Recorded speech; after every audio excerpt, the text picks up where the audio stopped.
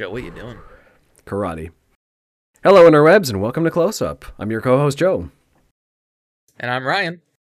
Today we have another In Defense Of, where Ryan and I take underrated entertainment we like, or things we don't like if we want a challenge, and try to give them our best defense, because sometimes we just need to be positive.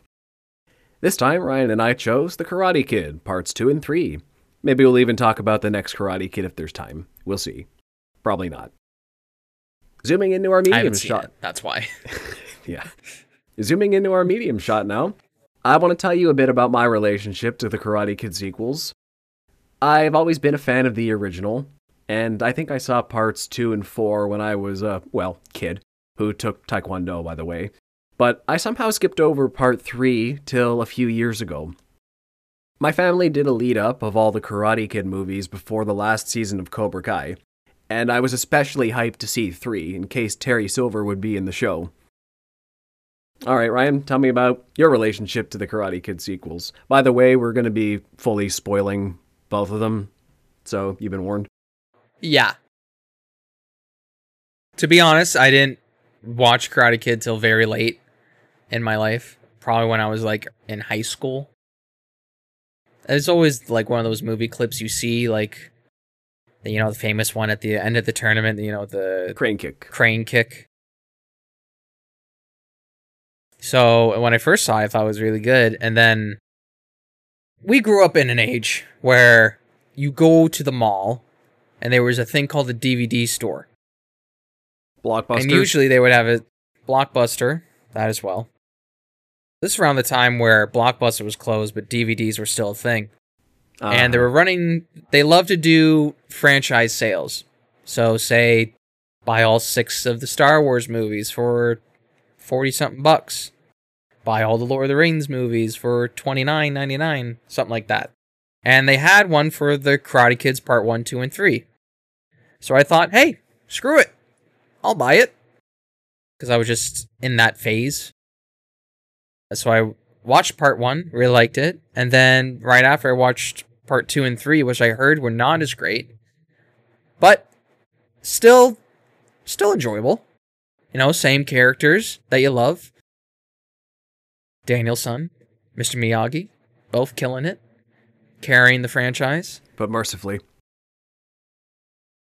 I thought they were very decently well done. I think Part 3 gets the most hate, which is weird because it's probably a personal favorite that I would like. It's a secret favorite for me to watch because I think there's a really important life lesson for teenagers around that time, especially since that's what the movies are catered towards, is young teenage boys learning karate. We'll get there.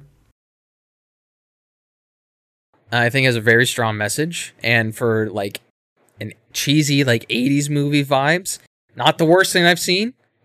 Oh, there's so much. I think it's well written.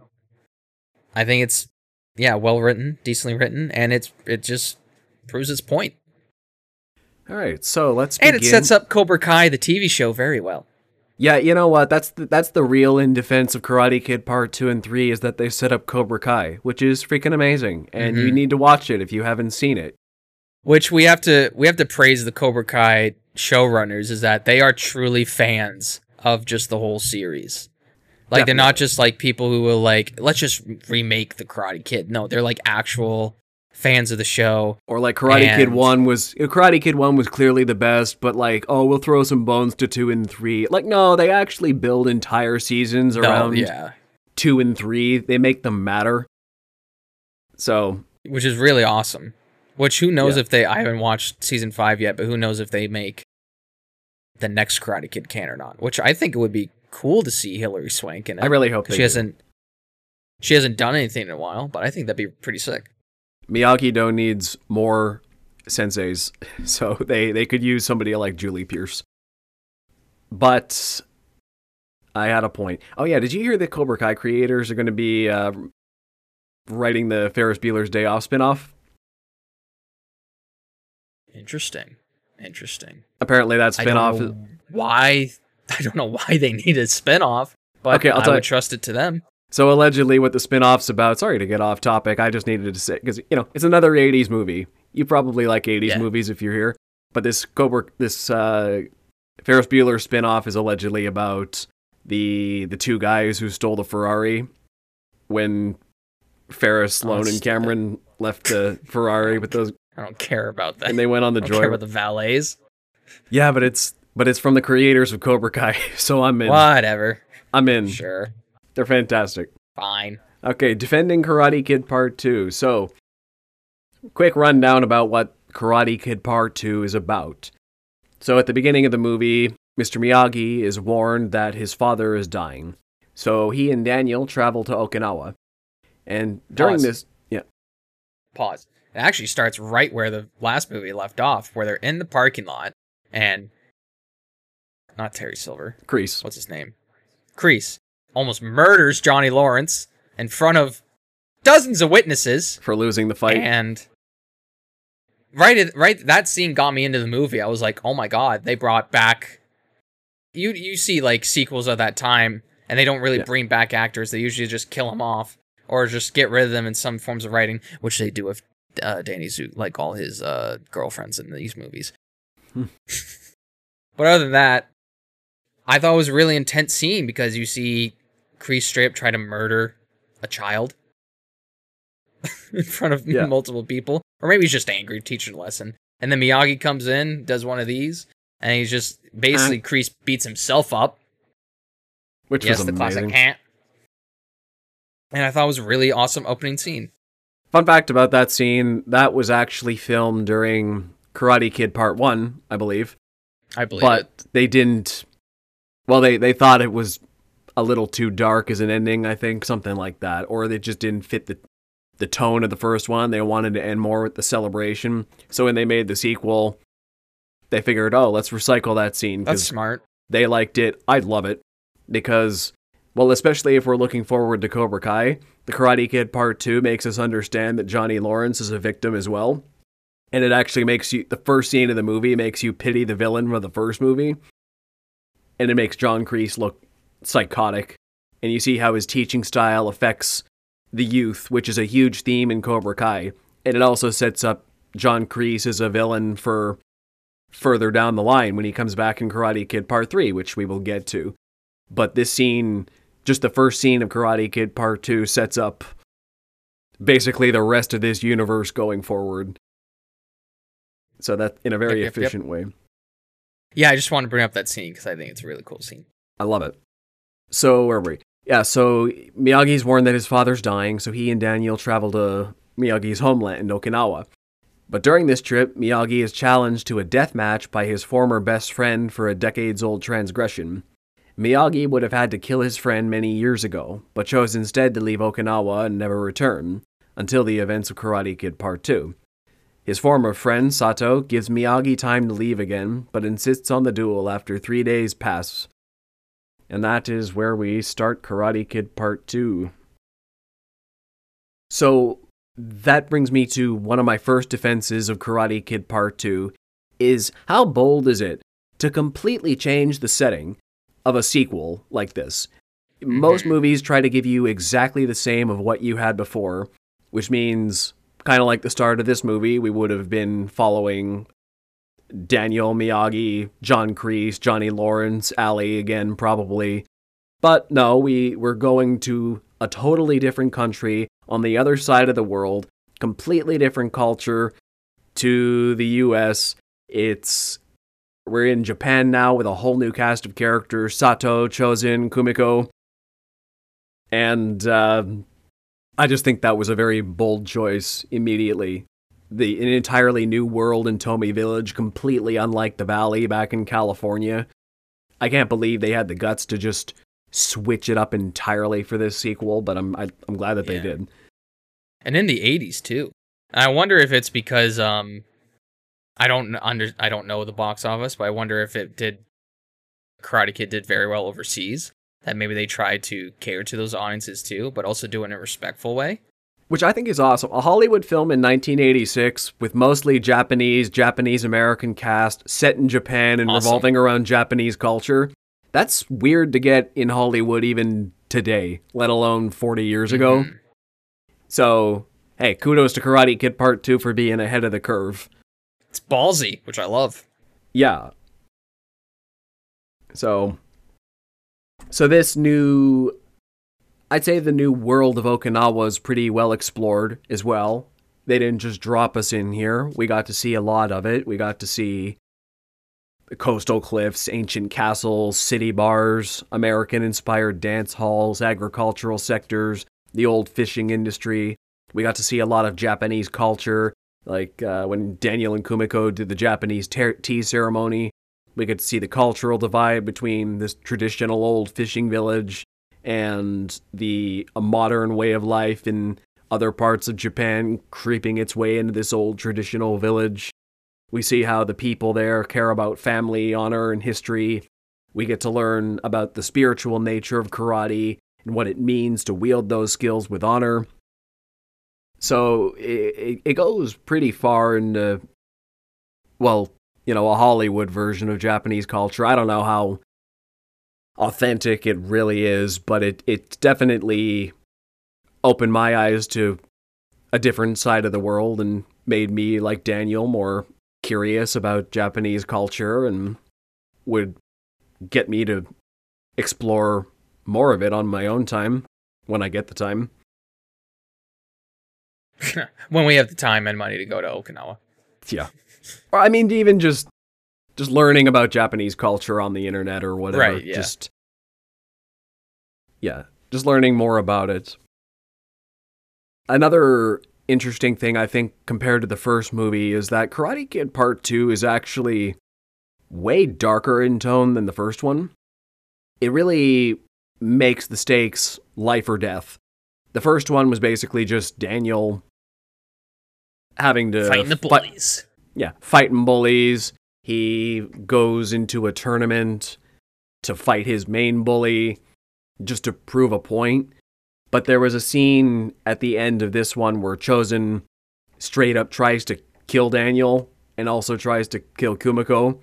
And Mr. Miyagi makes a point. He said, Daniel, this isn't a tournament. This is real life. So he's got to be careful. There's also multiple scenes in this movie where Daniel takes his training to the next level. If Daniel's training wasn't up to par in the first movie, the worst he would have gotten is a couple of bruises, scrapes. Johnny would have beat him up, which sucks. But in this one, he makes that $600 bet against can he break the block of ice. And he probably could have gotten seriously injured doing that. Or the other training session when he was training, I don't remember exactly what he was doing. I think he was practicing his blocks. And then he gets set up in the old fishing house and has that fish hook on top. And then they drop the hook on him and it nearly impales him if he doesn't do the move right.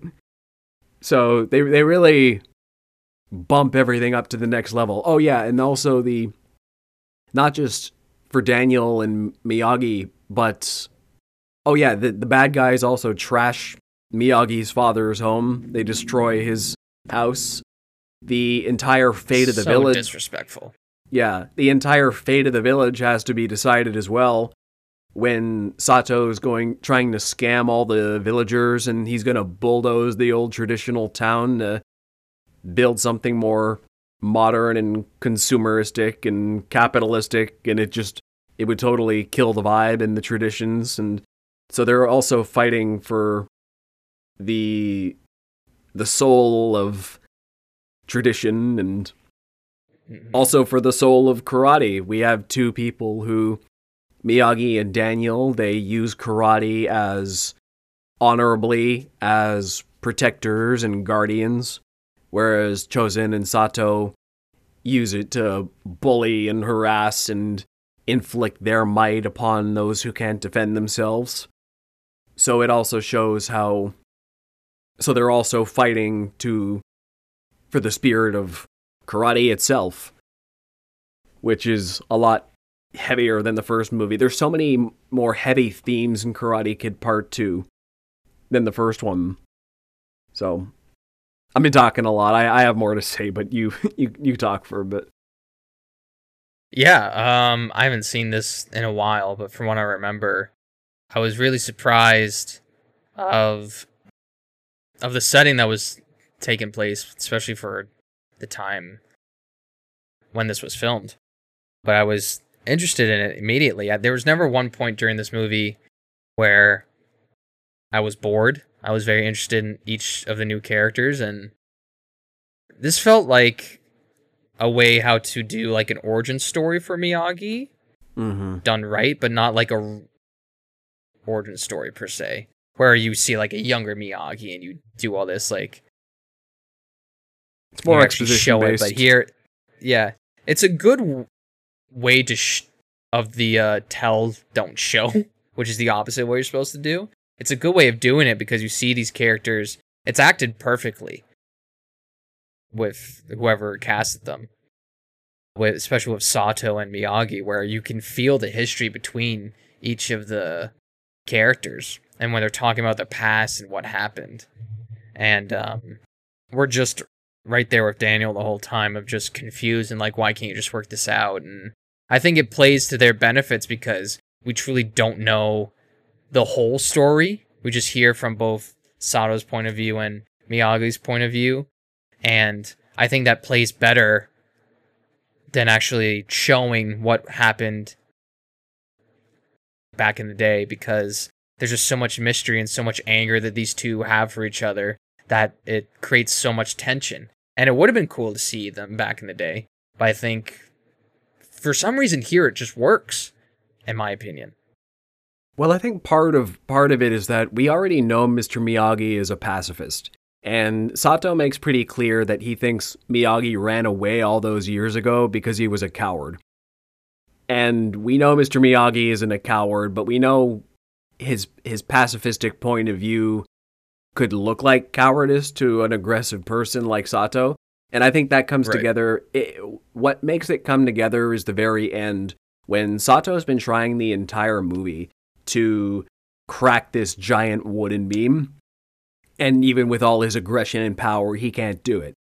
But then when the storm at the end basically takes out the entire village and Sato gets trapped under this beam, Mr. Miyagi, even though he's been abstaining from fights and provocation the entire movie, goes up to Sato trapped under this beam and in one fell swoop chops the beam. And that's when Sato realizes that even though Miyagi is a pacifist, it doesn't mean he's any less powerful. In fact, if they had dueled, he probably would have killed Sato. And the reason he ran away is because he didn't want to kill his friend. It wasn't cowardice. It was out of love and respect. Yeah. And he realized that you don't have to be aggressive to have power.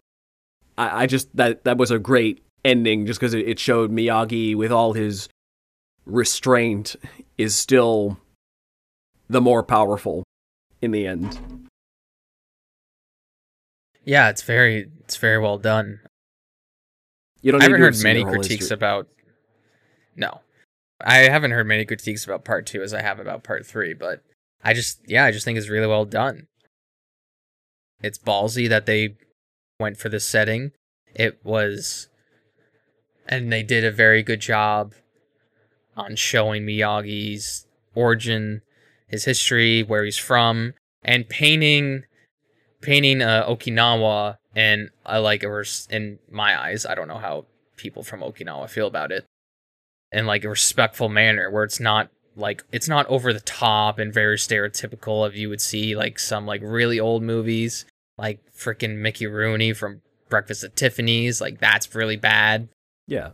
You just see it. It felt respectful. As this is how they live. This is their way of life. It's different from our world, but it's how they live and how they get by. And there's a lot of beautiful moments in the movie.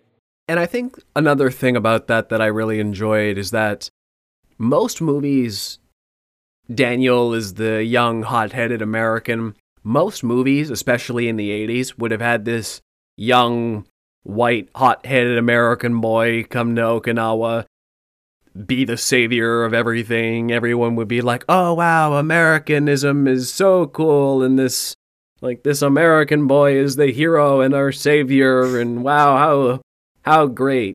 But Daniel comes to Okinawa more humbly than that. He's just here with Mr. Miyagi, who's doing a personal life thing, coming to see his father before he dies, and Daniel doesn't go out of his way to make himself the hero of this movie. He avoids getting into the village's conflicts as much as he possibly can. He shows restraint, but he's always observant. And I think what's really most telling is that he doesn't change the culture around him as most movies would have done, but the culture changes him. It makes him... Yep. It really makes him more mature by the end, just having experienced this. It gives him more of the entire world's not like America. He sees a completely different way of life, and he likes it. It impacts him.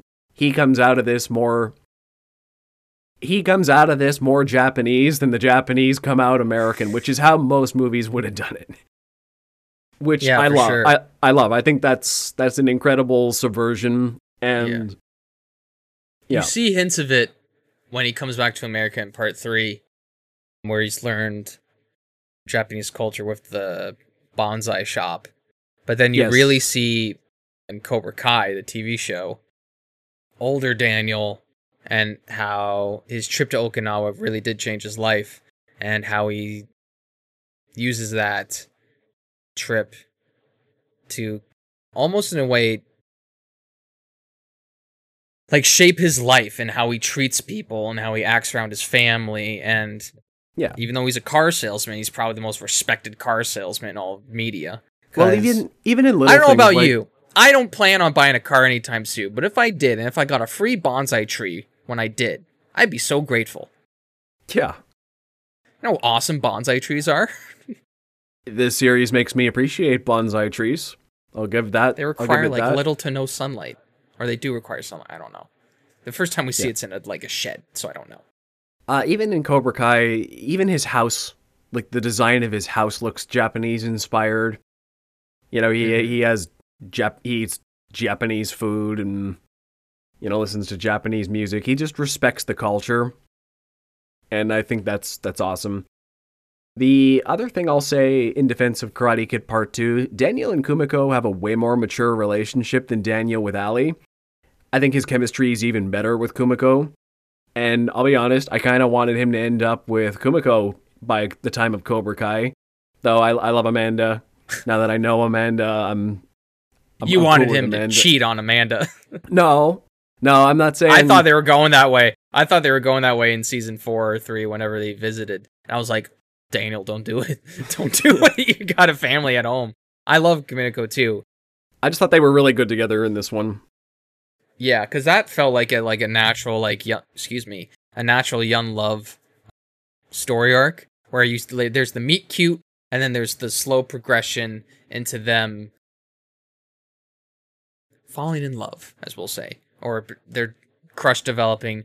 Whereas in part 1, parts of it felt like Ali was just getting back at Johnny a few times, which is fine.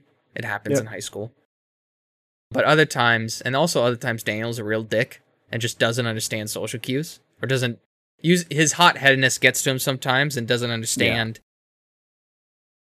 He goes too far. Really happened. Yeah, they were definitely a little toxic, but they do make up a little bit. Yeah. Until at the beginning of this movie where Daniel blames that she crashed her car or whatever, his car. But then it's revealed in Cobra Kai. It's a whole thing. Anyway. But it was nice to see Daniel have less relationship problems than in the first one. Like it feels more like an adult relationship than kind of like you said, a kind of toxic high school relationship. Like a high school, yeah. Not to say Daniel or Ali are toxic, but there was moments where it was like, okay. But like it's a high school relationship. Like you said, it's kind of like they're kind of getting back at, like they were good, but I like Kumiko. I have an better. opinion. Daniel chose the wrong car in part 1. He chose the all yellow one, which was cool for the 80s, but I think the black one was cooler. That's just my personal opinion. As my personal opinion. However, he fits well in that car. So another thing I thought was cool about this was that Miyagi is basically the protagonist of this movie. Even though Daniel is still, pretty well the main character. This is Pat Morita's movie. not so much Ralph Macchio's. The entire thing is set in Miyagi's world, explores Miyagi's backstory with his former best friend and his father and his old love interest, and Pat Morita has the best performance, and arguably the whole franchise in this movie of the original three, his subtlety is just really impressive to me. Like, his acting in this movie was just so good. He makes you feel a lot for him without him really saying anything, but he speaks a lot through his eyes. It's all about Miyagi's... Yeah, he's very good, very good subtle actor. Yeah. Subtlety at its finest. I feel like him and Hitchcock would get along quite nicely. Yes. In terms of subtlety. But yeah, I think... Yeah, he's definitely the heart and soul of these movies. Not to say that Daniel isn't, but I think the reason you watch the Karate Kid series is to learn life lessons from Mr. Miyagi. And he's got so much wisdom because he's done so much. Well, here's my in defense of part 4. So much happened to him in his life. Yes, exactly. And here's my in defense of, well, okay, we weren't going to talk about it, but here's where I'll talk about my in defense of the next Karate Kid, is Pat Morita as Mr. Miyagi. You watch this movie for him, like you said, this franchise is all about Miyagi and his life lessons he imparts. And just him being a strong presence in the lives of people who otherwise only knew chaos. He's just one of the best mentors in all of fiction, personally. So seeing him one last time in the canon is worth the price of admission to the next Karate Kid, even though it's technically the worst written out of the original 4. And it really feels, there's enough criticism about it. You can look up the criticisms, but I liked it. I also like seeing how he teaches somebody who's not Daniel. So that's my brief in defense of Karate Kid Part 4. It's just more of Pat Morita. Heard it wasn't great, but I haven't seen it. It's worth your time if you've seen the other 3. Mm-hmm. You'll get something out of it. Yeah. If you're a hater of Part 2 and 3, don't bother. But if you like 2 and 3, go watch 4. I don't know why, but when watching Part 2 and the final fight between Daniel and Chozen, I was actually scared of, is Daniel about to die? I don't know why. I know he wouldn't because it's the 80s, and I knew there was a Part 3, but I guess just the way it was written and the way the story was going, my brain turned off. I was like, oh crap, he might actually die here. Because it was just like, it was built up very well as Chozen as like this aggressive bad guy who was just getting more and more jealous of Daniel, and it's intense. It was an intense scene. And then everybody does the drum, which helps Daniel get a little bit of courage back or energy, and does the blocking thing that he learned. Yep. And then he honks him. The drum is the secret of karate. So it says which he does when he came. Spoiler alert for Cobra Kai. But when Chozen shows up, I was like, "Oh shit!" I was nervous. And then like they have their like honk. Older, yeah, they have their older, and then he brings back in his face. I was like, Chozen grew up. And it's like, this is why this show is so good. It might be cheesy, like the first 2 seasons might be cheesy, but it's still so good. It's 80s cheese. You can it's tell, like if you watch tell the showrunners love the universe. Yeah, they love the 80s too, because like, yeah, it's cheesy, but it's 80s cheese, and it's fun. Yeah. So get over yourself. Which is the best era. Yeah. Yeah. Which is the best era for cheese. Get over yourself and go with it. So yeah, exactly. The honking of the nose is also pretty cool because once again, even when Daniel and Miyagi have the upper hand, they choose to humiliate their opponents who are being super aggressive and macho, but they still they show mercy. Which is worse than death. Yeah. And one of the most important rules of Karate Kid Part 2 is it breaks down what Miyagi-Do is all about in 2 very simple rules. Rule 1, Karate is for defense only. Rule 2. First learn rule number 1. And that's it. What's that? What's that joke in Cobra Kai? It's like, the guy teaches you karate and you can't teach him English. He like calls out Daniel for like, you can't teach him a little bit of English. Ouch. All right, so that's when Johnny, oh my god, when Johnny and Daniel try to teach each other, it's so funny. I love it. It's so funny. You can tell the two actors just love playing those, like they're buddies in real life, but like it's so fun. So unless you have anything more to say about part 2, you want to go on to part 3?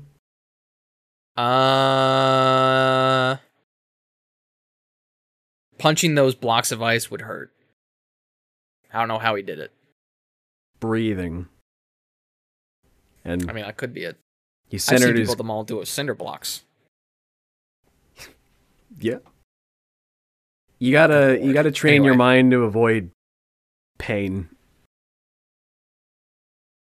Focus. Been doing that all my life. Therapy says it's not a good idea. Anyway. Part 3! Alright, Karate Kid Part 3. The least loved of the original trilogy. But we like it. So Ryan was about 80s cheese. It's gold. Ryan was about to go off. Probably the biggest 80s villain in terms of over-the-topness of all time. That is Terry freaking Silver. He's got the biggest ponytail. Well, it's not in terms of length, but just like he's rocking that ponytail everywhere. In business meetings. One of my favorite parts of Cobra Kai. In hot tubs. Yeah. One of my favorite parts of Cobra Kai was when he finally put the ponytail back on. It's like, okay, here we go. Here we go. I think this one starts off with them like coming back from the airport too. Like again, this like part 1, part 2, and part 3 are all supposed to be like one continuous story. So much happens in a year? Something like that, yeah. Who knows? But I think it skips forward in time a bit, though. Probably, yeah, through the montages. I think we're supposed to know montage-wise. It goes through a few weeks or so. Because I think in part 2, Daniel was just going to Okinawa because it was just a summer trip before college. But I don't remember why in part 3. But he's actually just straight up living with Mr. Miyagi. His mom moved again somewhere, but he wanted to stay in the valley, something like that. Interesting. Let me look up. Oh yeah, because I know she lives out of town in Cobra Kai, which I was surprised when she came back on the show she was still alive. If I'm being honest. All right, so I'm just on Wikipedia, but upon returning to Los Angeles from Okinawa, Daniel and Miyagi discover that the South Seas apartment complex is being renovated, leaving Miyagi unemployed and Daniel homeless. Daniel uses his college funds to help finance Miyagi's dream of opening a bonsai shop, and Miyagi makes him a partner in the business. So, which is so sweet. That's very sweet. That was the money that he earned from not going to college in the 80s. Oh my god! Imagine. That was with all the money he earned from gambling on the ice thing, right? Yeah, he won a lot of money. Yeah, they won. Sato comes in, he's like, bet a lot on it. How much he bet? He bet a lot, which is fine because he's a billionaire or a trillionaire. Who cares? He's an heir of something. But yeah, this one is just so crazy, but I love it. I love it.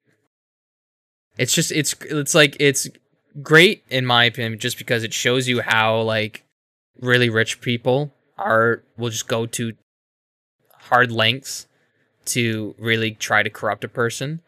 So Terry Silver poses as, or he buys Cobra Kai. Is that what it is? He like buys the rights to Cobra Kai.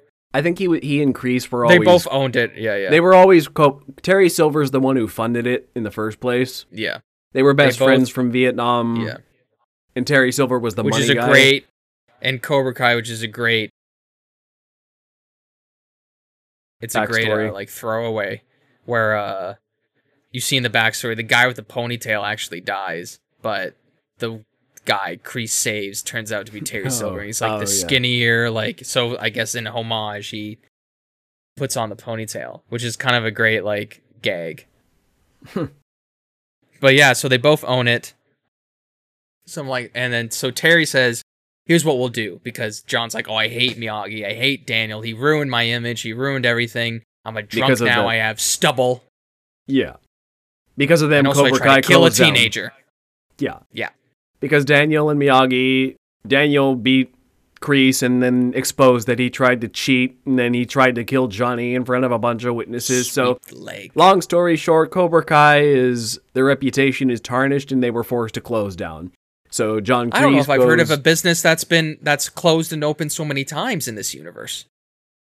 It's closed and opened like at least 3 times now, story-wise. If we're in the present. Oh, and then there's Eagle Fang. I've been trying to get a Cobra Kai t-shirt. I love it. I've been trying to get a Cobra Kai. I either want a Cobra Kai t-shirt or a Miyagi-Do one, but it's got to be Cobra Kai. The one with the bonsai tree on it? Yeah. But if I want the bonsai tree, I kind of want the rope. But I haven't earned it. Anyway. So basically, Terra's like, hey, I'm your rich friend. You saved my ass so many times in Vietnam. I'll save yours. I'll reopen Cobra Kai in my own image. And here's what we'll do. We will get Daniel on our side. On our side. And we'll try to get him to fight this guy named Mike Barnes. Who is bad boy of karate. Bad boy karate. Who I really, don't spoil anything, I really want to see in the show. I don't know if he's in yet. But I really want to see him. It would be really cool. And Hilary Swank. Because I think it'd be cool just to see where that character's at now. They're few of the only ones that haven't been brought back yet, so, like, come on. Yeah. I think they'll do it at some point. They have to. So yeah, they're scheming, and Mike Barnes is just creating assault case after assault case against Daniel. Being like, hey, you should fight me in this tournament. And Dan's like, no. It's like, okay, then I'm just going to destroy your shop, or I'm going to threaten your girlfriend. I don't think they were dating. He's got a new girl again. Which will I don't know. They were just dating. No, they weren't dating in this one, and I think I heard. Did they kiss?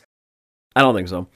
I think I heard behind the scenes the problem was Ralph Macchio was like in his 20s at this point, and it was getting weird for him to be dating these teenage girls, so they just made these ones friends in this movie, which I respect. Happens in real life.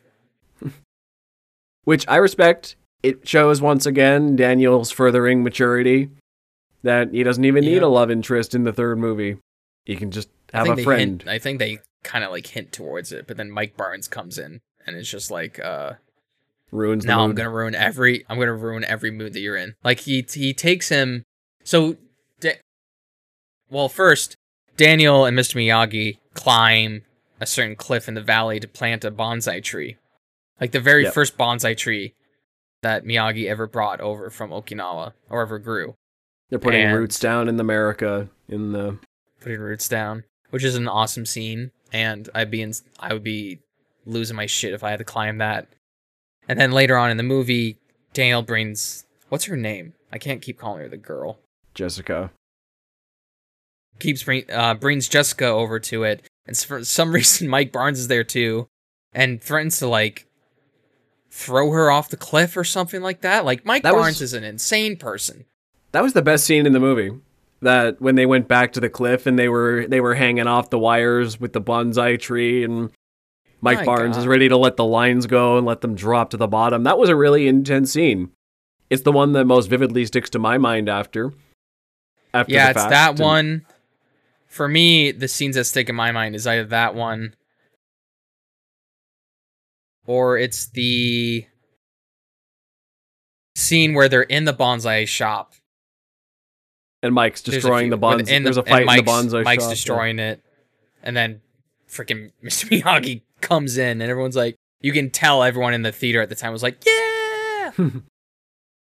Or it's the one in the Cobra Kai dojo where John Kreese reveals himself behind a billboard, which is hilarious. Or a cardboard cutout of himself.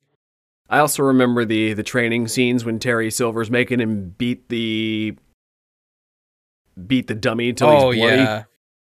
Until his knuckles are bleeding and really pushes him to the limits. Gets all his aggression out. Which is... Yeah. There's a lot of great scenes in this movie. It's dark. I think one of the things about this movie is that it furthering from the themes of the first two. Daniel is definitely less hot-headed than the other ones at this point in his life, but also this movie actually brings him into open conflict with Mr. Miyagi over, I think there's a decent enough reason. He's still a teenager, and karate, he realizes after this spiritual journey, is very honorable, and he knows not to use it for fighting and always be merciful. He knows the lessons. But also, the All Valley tournament's coming back up again, and he wants to defend his title. Because he's still a teenage boy, and the sporting competition means a lot to him, and he's got enough vanity to say, well, yeah, I know I shouldn't use karate, but just like the first one, I still want to do it. Because I appreciate it as a sport. And it's controlled, and I'm not using it to really hurt people. I'm using it to show just like what I've learned and celebrate it. I'm using this to celebrate karate, really, but Miyagi doesn't want him to do it. And that drives a rift between him and Daniel, which Terry Silver immediately takes advantage of. Mm-hmm. Which is what a smart corporate man would do. Yeah. But, it goes to show, I don't want to compare it to Star Wars, but I will. You see the imbalance of Daniel going from, like, the good to the dark side, and Terry trying to be like, that anger you feel, that anger you feel against, Mike Barnes, you should use that, because anger is a powerful tool. And you see that come to bite Daniel back, like right in his face, where they had a party or they had a club or something like that, and he gets into like an altercation, and then he pushes Jessica, and then just straight up clocks a dude in the face, and I think breaks his nose. And he realized at that point that like he shouldn't be doing this. He's like, it's like actually it's hurting people more than it's helping. And that's when he goes to Terry Silver, and then that whole reveal happens. So that's one of the scenes that stick out to me, where it's like, oh, what I just did was really bad, because I hurt one of my friends, or a love interest, and then I just hurt a completely innocent guy who was just trying to check in on the situation. Yeah. Actually, it nearly reminds me of that scene from, maybe this isn't a good comparison on In Defense of, but in Spider-Man 3, when he's all hopped up on the black suit, and then he ends up pushing Mary Jane down. And then he realizes, oh crap, that was his turning point in Spider-Man 3. Yeah. Maybe it stole that from this movie, I don't know. But it's just a good moment of the hero realizing, oh, they're going too far for what they thought were good reasons. But once it becomes more real, now they're realizing, oh wait,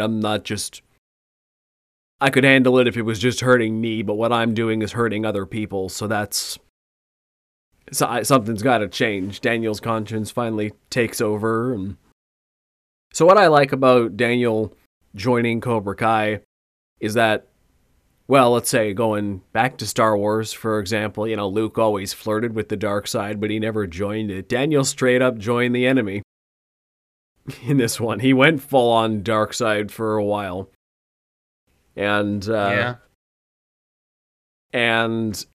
which is another ballsy move. Yeah. This franchise takes risks. It never played it safe. It had a cartoon. Had a cartoon show where they went on adventures. Crazy. But what I like about Daniel going so far out of his comfort zone is that it solidifies his relationship with Mr. Miyagi through their greatest rift. After this movie, by the time of this movie's closing, they're never stronger. Because even though they went apart, Miyagi never stopped believing in his... Basically, they're a father-son relationship. He never stopped really believing in his surrogate son that he would come back from the brink, and Daniel got a greater appreciation. He already respected the hell out of Miyagi, but he loved him even more as a father after this movie when he realized how badly he'd hurt him by basically betraying him and his style of karate and joining the other team. So there's a lot of deep thematic character work going on in this movie. Is the writing as strong as the first two? No. Is it amazing? No. But it's still a very important chapter in the characters' lives. If you care about the characters, you want to watch this movie. Because the stories are still good. The execution is fine, but the story is still good. I think out of all the villains, like the kid villains, Mike Barnes is the most scary. Because he actually, like, legitimately is a threat to Daniel. And not in terms of just, like, fighting in a tournament, but just in real life. Like, they're dangling over the cliff and he has the ropes. Could drop him any second. Literally goes to the bonsai shop and... Like, every time they run into each other and Daniel refuses to sign to fight Mike, he either breaks something or, like, threatens someone or, like, tries to hurt Daniel in a way. Beats him up regularly. And even during the tournament, Mike Barnes I don't know if he actually cares about winning, but every time Mike Barnes gains a point, he will then lose a point during a cheap shot, trying to psychologically get into Daniel's head. And then there's that great moment where Daniel's like, I'm afraid, what do you want me to do? And then Pat Moriarty, like, screams at him, like, hey! Focus! It's just like, it's a great scene of just, like, overcoming your fears. And I think that's why he needs to come back in Cobra Kai, because he's the only one that I think made, besides Terry Silver, actually... hurt Daniel. That made Daniel afraid, yeah. Which I think is... I don't want to say I like that they gave Daniel new trauma in this movie, but once again, I also respect that the Karate Kid sequels always had the guts to push the story forward in new ways, give the characters new serious obstacles to deal with. Daniel has real fears that he needs to overcome in this movie, pushes him to its new limits. Every movie, he's growing and learning more and being pushed further and further and further every time, which I think is the hallmark of a good story continuation. Once again, the writing is not necessarily up to snuff in its execution, but the fact that it kept pushing Daniel and Miyagi into new territory is enough for me to respect this movie. And even stuff like the bonsai store, Daniel becoming a successful business owner, it teaches him more responsibility. By the end of this story, of part 3, I'd say Daniel becomes a full-fledged, mature adult man, basically. By the end, it started with him being... At the age of 20? Isn't that wild? Who does that? It started with him being a bullied kid in high school, and by the end, he's a man with... and a good man, too, because he followed Miyagi's. Now settle the age-old debate. Who started it? Daniel or Johnny? Who's the real bully? Johnny. Who is it? But Daniel is... I love the Barney Stinson approach too. that he has to... Barney Stinson approach to the Karate Kid, if you ever watch How I Met Your Mother. I've seen those videos. It's a great the clip. Perspective of Johnny Lawrence. Basically, it's really funny. Basically, they wrote Cobra Kai about 15 years before Cobra Kai came out. Yeah. So. But yeah, it's really funny where if you go back and watch part 1, And in terms of like, because when in Cobra Kai, when Johnny's explaining it, he's just like, I just wanted to talk to Allie about it. But in the movie, he's being like very aggressive, but he's remembering it very differently. It's like, and then this kid comes in and steals the radio. So I was like, hey man, go, like gives him like a push, which back in the day is like, get out of here. And then I think Daniel straight clocks him in the face or something like that. Like doesn't leave him alone. Yeah. But yeah, of course, Daniel is the one who's being bullied. That's the side I am on. However, did not need to put the hose over on the Halloween dance. That was a little... And you don't think you're going to get beat up after that? You're gonna. Listen, he learned. He grew and learned by part 3. He was very flawed in the first one. Hot-headed kid, but now he's... No, it's good. Yeah. Part 3, he became more mature, which is the point. I'm just waiting until Jaden Smith shows up. That'll be interesting. I don't think that was technically in continuity. They're not canon. They're not in the same canon. He learns kung fu. It's not karate. In Jaden Smith's movie, they call it kung fu. Jackie Chan multiple times says kung fu. It's not the Karate Kid. But were the characters Daniel and Miyagi though? No, it's different. So they could show up. His name was Dre, and Jackie Chan's was Mr. Han. Okay, so they could show up. Decent remake. It's fine. I'm not gonna lie. It was fine. Yeah. It's just dumb they called it the Karate Kid. The fighting's really done well, yeah. Like you're saying. And it's kung fu. It's not karate. Fighting was done pretty well. I was wondering how he got the gig. I was wondering how Jaden got the gig, and then years later I found out Will Smith was a producer. It was like, nepotism. Yes. Makes sense. I want your opinion. Yeah. I want your opinion here on chicken and the egg situation. Do you watch the original Karate Kid and its sequels and then Cobra Kai? And because I know watching the sequels makes Cobra Kai better, or do you watch Cobra Kai first and then watch the Karate Kid sequels? Because the Cobra Kai makes them better. So even though Karate Kid sequels, we're admitting, even in this in defense of, they're not as good as the original Karate Kid, I feel like if you've seen Cobra Kai... No, I'm always a fan of doing when it was released. Release order? First. Yeah, in anything. Even with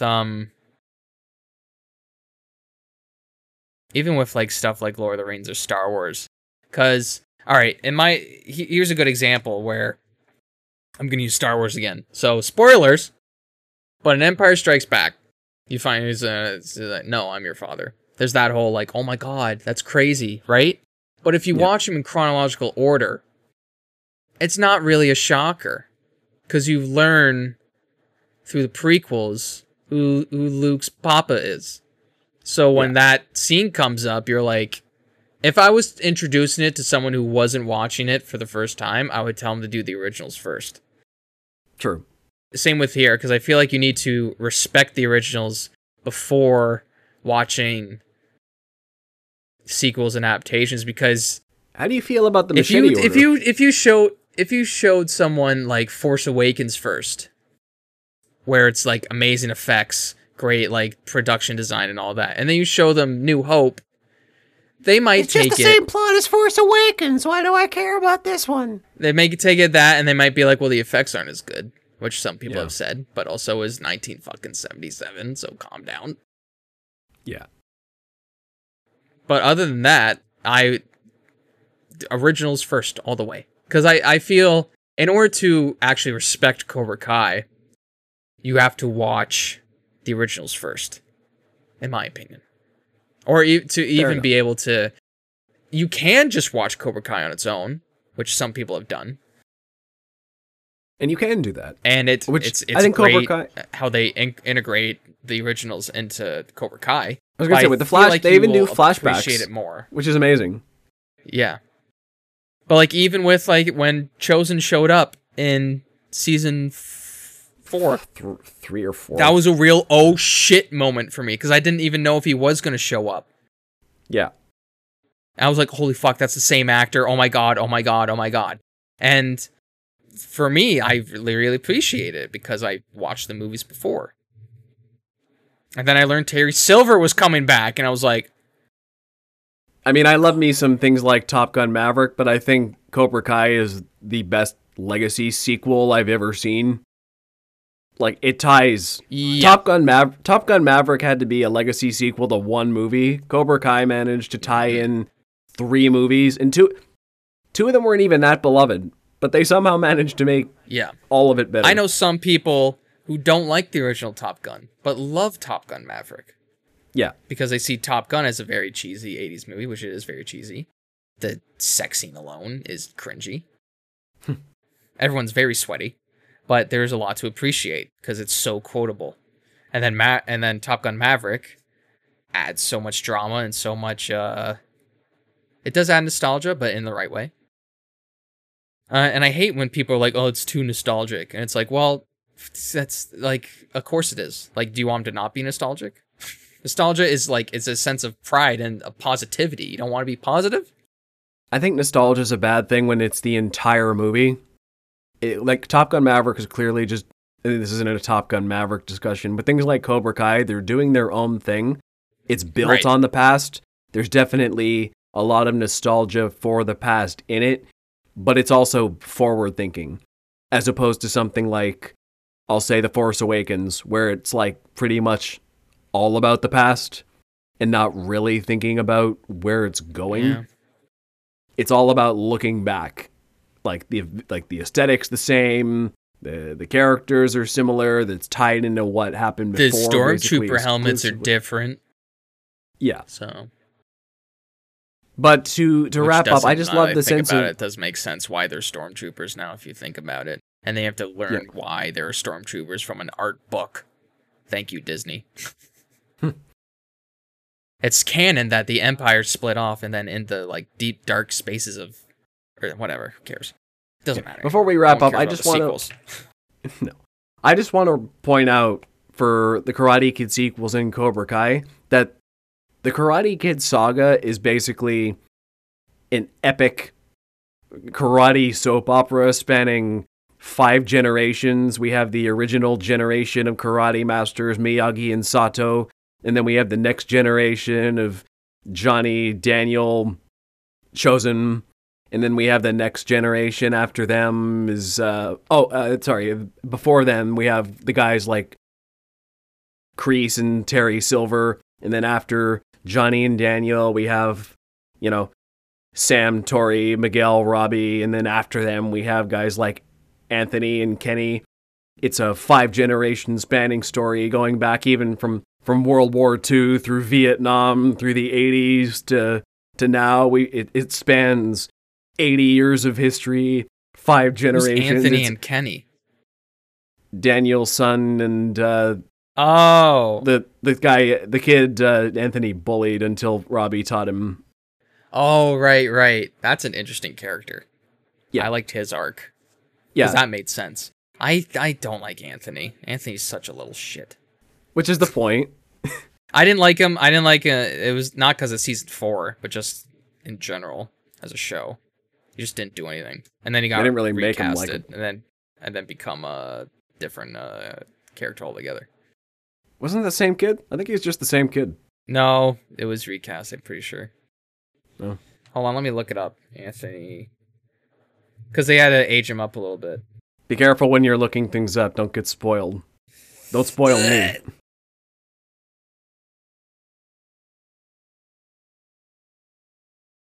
Oh, never mind. Yeah, he just got a growth spurt. Oh, he got a growth spurt and... skinnier. Weight loss. Yeah. Oh, never mind. I thought it was a completely different person, so good for him.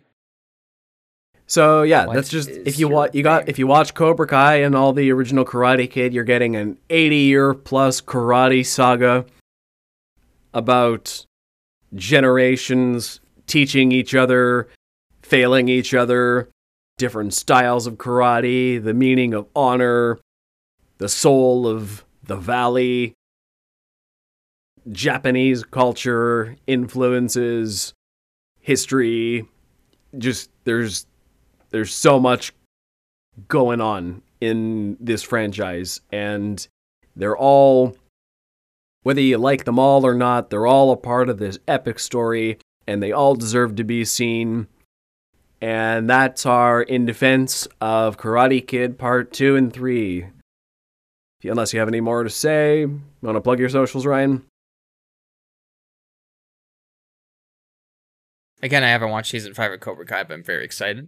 Because I just think this universe is very well beloved. And this goes to show when producers and production people let people who love a certain universe or franchise create something. Because, again, it might be cheesy. Like, we all know the first 2 seasons are probably some of the weaker ones because they did start as YouTube originals, so they weren't as high production value. But even then, they're still very well done. And it just goes to show that, you know, if you give someone the reins who actually really cares and loves something, could probably make something great. Which is probably why when D&D in Season 8 of Game of Thrones were super burnt out and didn't want to hand over the reins. Yeah, I'm putting it in here. Is why that did not work out. And it goes to show you when people love something, they won't set it free, but actually create something beautiful with it. But after that, yeah, this has been Close Up. You can find me at Ryan Walker Official on TikTok and on Instagram. You can find me on Instagram and TikTok at ThoughtPlane Media and our Facebook page at the same name. Also check out the Close Up with Ryan and Joe Facebook page for latest updates. Find further film discussion and entertainment reviews on thoughtplane.ca/articles. And if you'd be so kind, you can support ThoughtPlane Media on Patreon, link down below. Also be sure to leave us comments and reviews as that's a big help. And how about clicking that like button if you enjoyed this? We hope to see you on the next Close Up with Ryan and Joe. Till next time. Cobra Kai Never dies.